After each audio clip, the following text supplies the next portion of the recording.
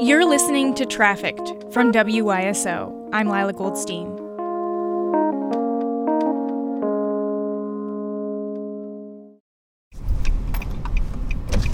Hey, are you hungry? Are you good? You safe?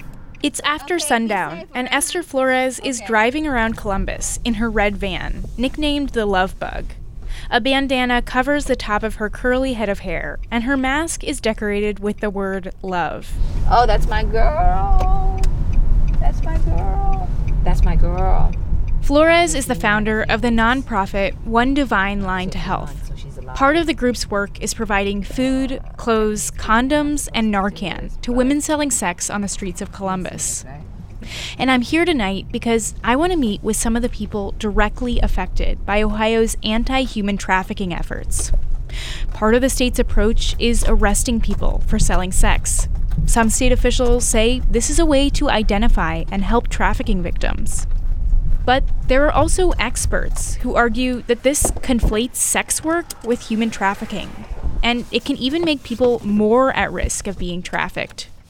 Flores is my guide to what things look like on the ground in Columbus. Let's say hi to her and see if there's anything I can give her from here. She maneuvers her van down an alleyway on the city's west side, and she spots a woman she's known for 2 or 3 years and pulls over.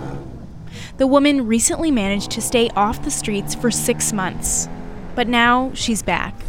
And I wasn't trying to come back out here, period, but I didn't know nothing else, so. She'd ordered her Social Security card and birth certificate and wanted to find a job. But now she's living out of a car. Flores starts showing her clothes in the back of the van, and soon the woman breaks down.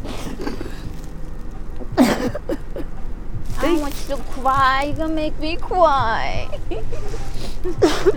You are a fighter. You are one of the bravest women out here. You know that.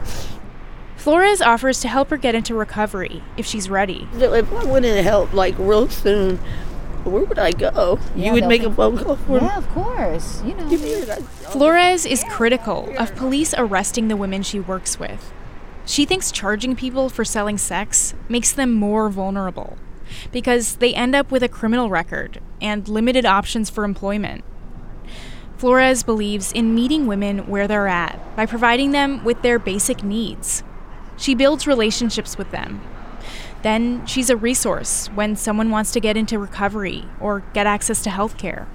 She says getting arrested is not what these women need. Because most of our girls have, drug paraphernalia, soliciting, loitering, petty theft. So you have a crime record, and how can you get a decent place to work? How can you obtain a decent place to live? In Ohio, when police arrest people for selling sex, it's sometimes described publicly as an anti-human trafficking effort. But sex work and sex trafficking are not the same. In sex trafficking, someone has to be induced to engage in commercial sex by force, fraud, or coercion, or be under the age of 18. But some groups in the state use the terms almost interchangeably. In January, the Ohio Attorney General's office put out a press release claiming that 8 women were rescued in a human trafficking sting. But according to police, only 2 of the women were even suspected of being trafficked. All 8 women were arrested. So in this case, rescued meant arrested and charged with soliciting for prostitution. I usually show a couple pictures when I do a presentation of what rescue looks like. Celia Williamson is a professor at the University of Toledo who studies human trafficking. A dog being rescued, out of a fire, a hand going into the water to rescue somebody who's drowning, for instance, And then I show a picture of a kid, a 16-year-old sitting on a bed with handcuffs.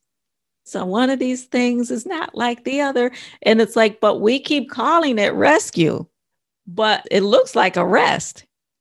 And arrest is what happens when you've done something wrong. She says for people selling sex on the street, whether they've been trafficked or not, they don't deserve to be criminalized. Instead, they need services. But Ohio Attorney General Dave Yost says arresting people is a way to get them access to those services. having the oversight of the court with the carrot and the stick of services and potential jail time is just indispensable to helping them get to the point where their brain can rewire, develop new habits, and have a chance at sustained sobriety. He says he understands the argument that victims of human trafficking shouldn't be arrested. But I've also seen work in places like the Catch Court here in Columbus, and they rely upon the potential of jail time hanging over the head of the survivor to help keep her focused. Catch Court in Franklin County, where Columbus is one of Ohio's specialized court programs for victims of human trafficking. Participants get mental health and substance use treatment, and they can end up serving less jail time. But only 72 people finished the program since it started in 2009 through 2020. One analysis found that 90% of those accepted were white, and only 4 other counties in Ohio even have these programs. Yost says while he knows human trafficking and prostitution are 2 different things, at the end of the day, though, I have no problem classifying prostitution charges within the rubric of human trafficking because they become one and the same. But what might seem like a semantic difference has actual consequences. That's according to Bridget Carr. She's the director of the Human Trafficking Clinic at the University of Michigan Law School. Every time we claim we're doing a human trafficking sting, when really we just arrested a bunch of folks for prostitution, we're making labor trafficking invisible, and we're also not actually caring about sex trafficking. She says arresting people doing sex work by choice makes them more vulnerable and can help traffickers who want to identify vulnerable people. Plus, she doesn't buy the notion that arrests are the way we should be giving people services. This idea that you have to be arrested to get access to these services was created by us. It's not set in stone. It wasn't part of what happened when the earth was formed. This was created by us as a community. We decide how folks access these services. What's up, girl? We're open till a few more hours. At a drop-in center Flores opened this year in the Hilltop area of Columbus, she's rounding up women for a hot meal from the front porch. There's chicken and vegetable soup and cupcakes donated by a local bakery. Okay, come on. All right, baby. Flores chats with a woman who goes by Tia, who just finished eating. She's bundled up in a red Buckeyes scarf, smoking a cigarette. She tells Flores, speaking from experience, getting arrested for prostitution doesn't help. It makes the situation even worse because now where we were able to take care of ourselves, now we ain't here starving because we can't even take care of ourselves. So why put us in a worse situation? Yep. Yeah, so incarceration is not rehabilitation for this population that we're working with. They need to have a choice. They need to have a place where they can feel comfortable, talk, cry, get mad, anger, and when they're ready, we can take them to a place. Tia tells me she thinks the police should focus on other forms of crime instead of doing large sweeps arresting people for selling sex. Those police operations are sometimes described as a way to help sex trafficking victims. She wonders, why aren't there sweeps instead for people doing violent crimes? They'll sit and, we rounded up 153 prostitutes, but y'all not once said nothing about rounding up murderers or rounding up rapists. And they out here every day. They getting away with what they want to do because they so worried about messing with us. I wanted to look into these large law enforcement operations Tia was talking about. So I requested the records for a recent one where Tia was charged with soliciting. But when I read the press release from the Ohio Attorney General's office, it didn't call her a prostitute, and it didn't say she was arrested. It said she was a human trafficking victim, rescued by police, along with 108 other trafficking victims. And that's what first got me thinking about how these big stings play out and who they impact. So you want to go in the back and get some stuff?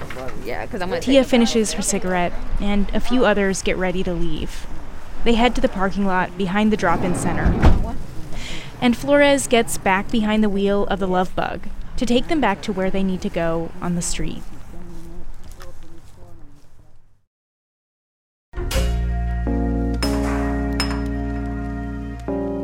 On the next episode of Trafficked, we're taking a deep look at Ohio's human trafficking stings. Police are conducting large-scale operations across the state where they say they rescue sex trafficking victims. But what ends up happening a lot of the time is people selling sex are set up by undercover officers, and they end up with criminal records. As soon as he went in the bathroom, the door flung open, the cops came in, they told me to put my hands behind my back, and I'm standing there naked. I said, "Can I put my clothes on?" What actually happens to those quote-unquote rescued trafficking victims? That's next time on Trafficked from WYSO.